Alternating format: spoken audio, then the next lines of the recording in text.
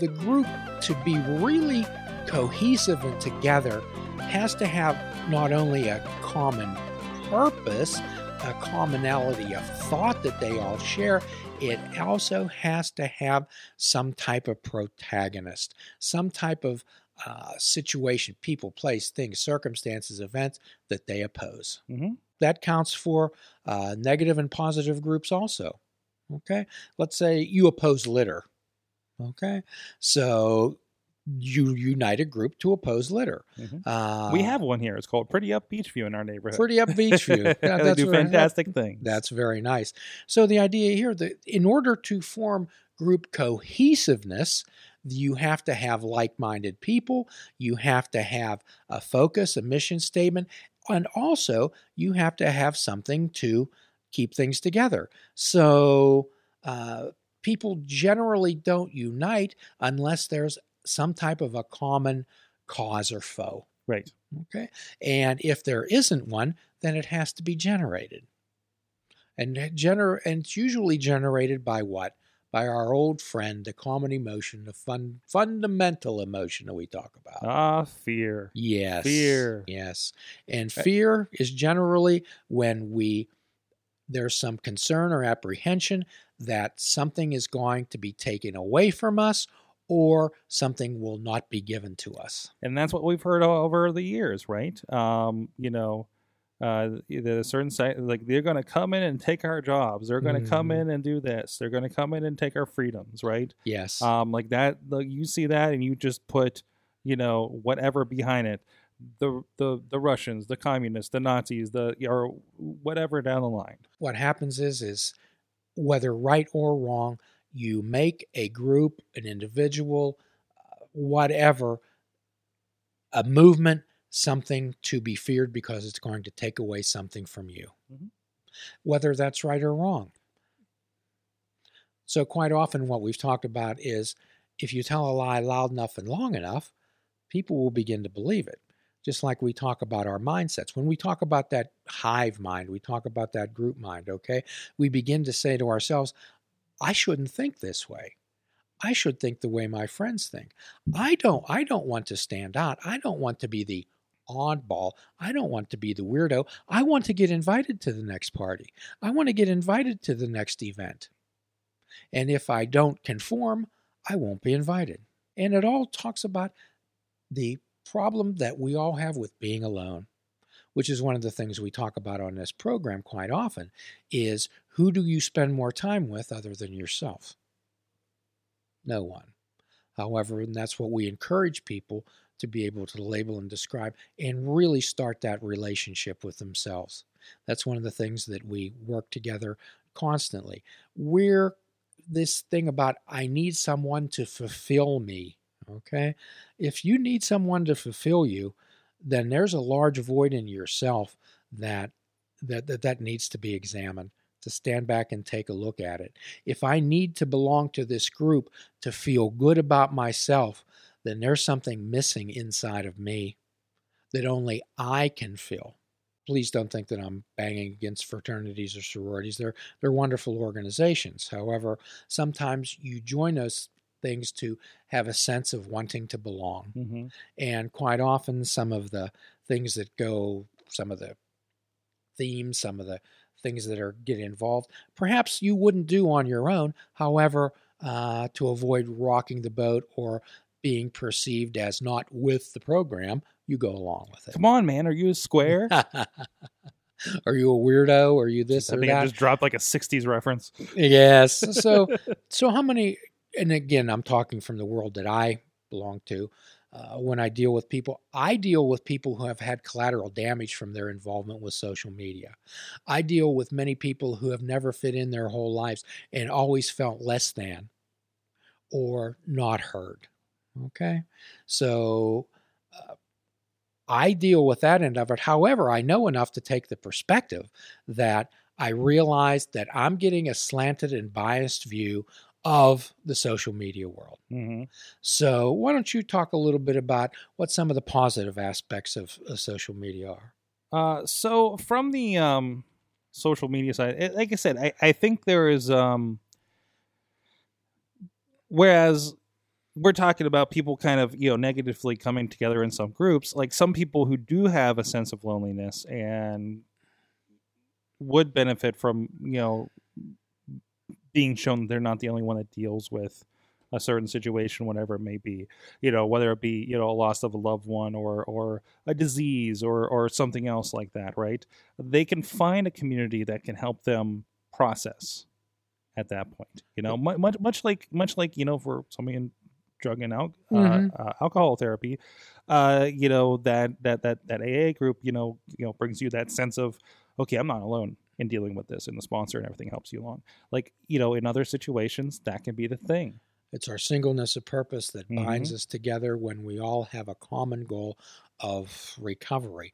One of the things that I hear so more and more about is the intrusion, the unknown intrusion into our lives by these various corporations, companies, perhaps government, that want to mine all this information out there to subtly influence decisions. That is an issue, and unfortunately, all these tools come for free, and free is not an actual price out there. Somebody has to pay for all this, and that is, if you're not paying for the product, you are the product. Is one thing that they say. Would you say that again? If you're not paying for the product, you are the product.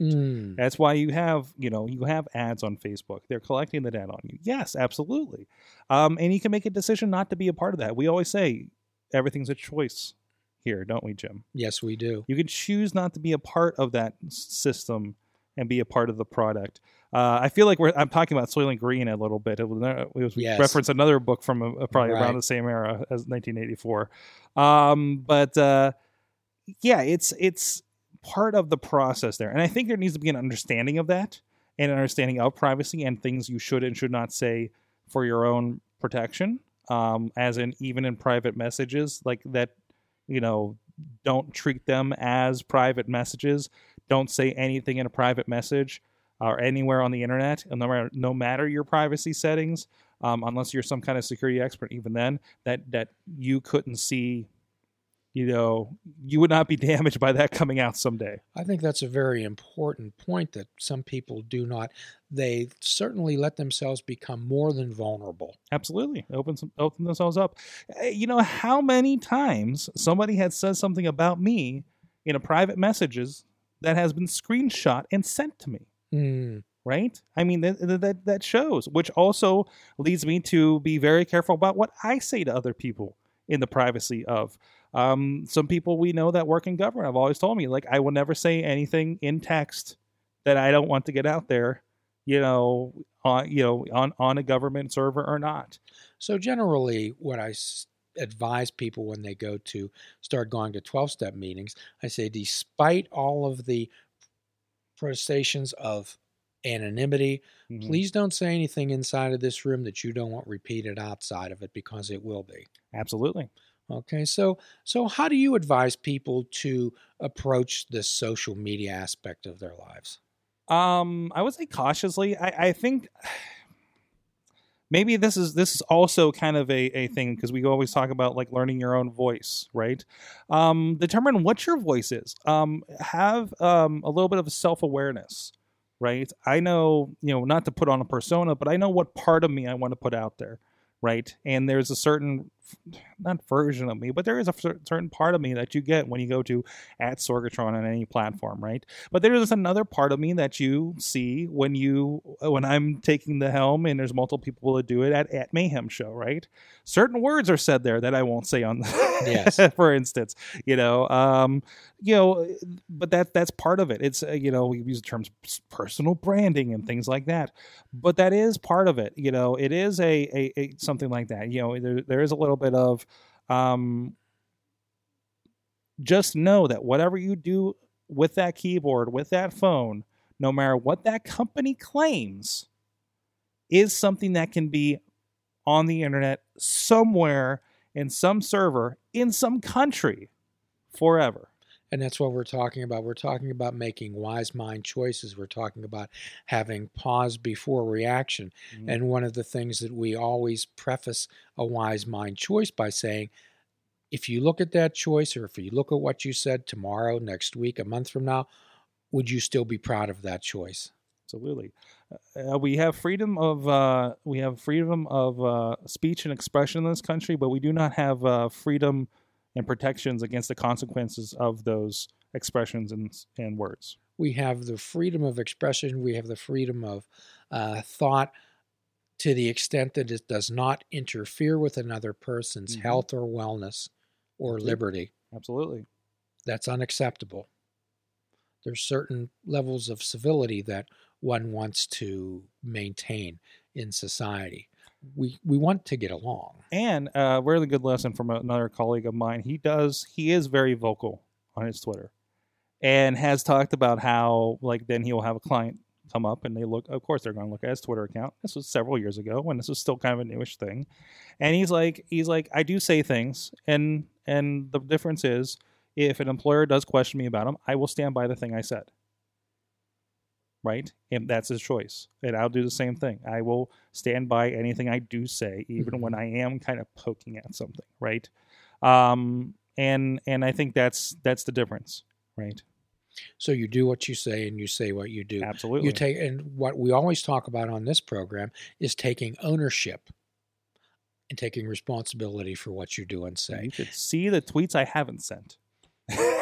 There's always a moment there, right? So again, we always keep referring back to 12-step recovery here. Mm-hmm. What does that 10 step say? Continue to take personal inventory, and when we were wrong, promptly admitted it. Mm-hmm.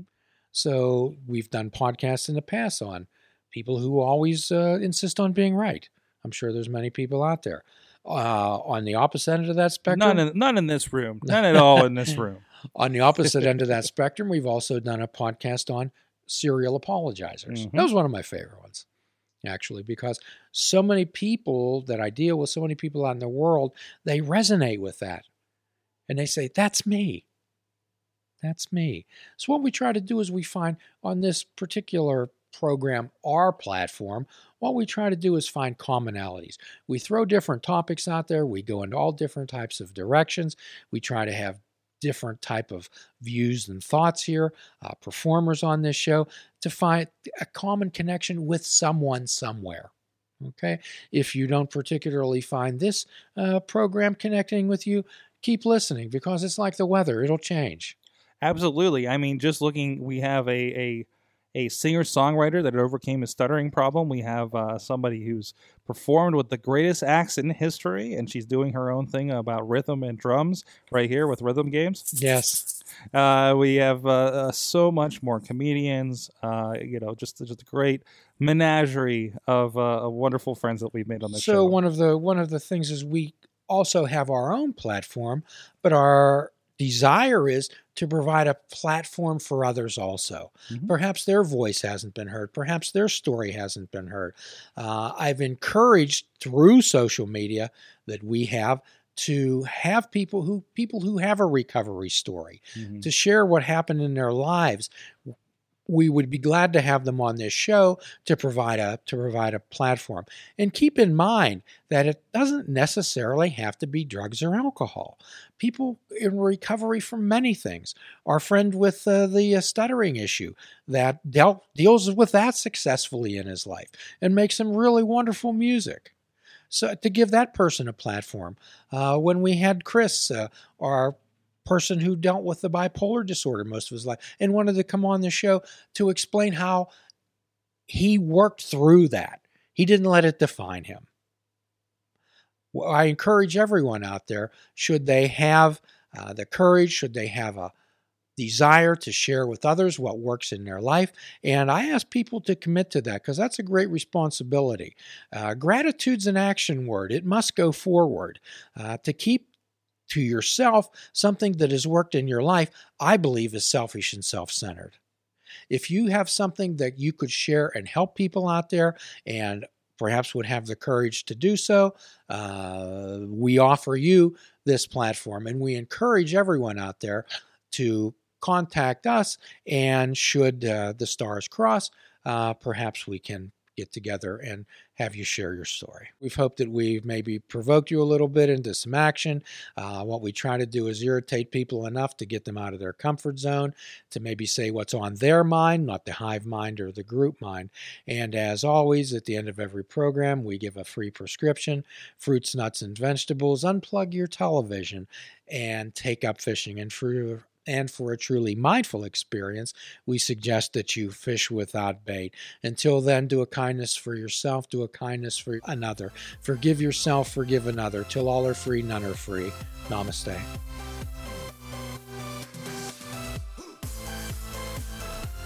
Please check out our website at fishingwithoutbait.com, where you can listen to the show, comment on our discussions, and find out where you can subscribe to our podcast. If you're interested in flying the colors of Fishing Without Bait, click the shop icon on our website. We have clothing, mugs, cell phone cases, and so much more. Show the world that you fish without bait. This show is a member of the Sorgatron Media Podcast Network. Find out more at sorgatronmedia.com.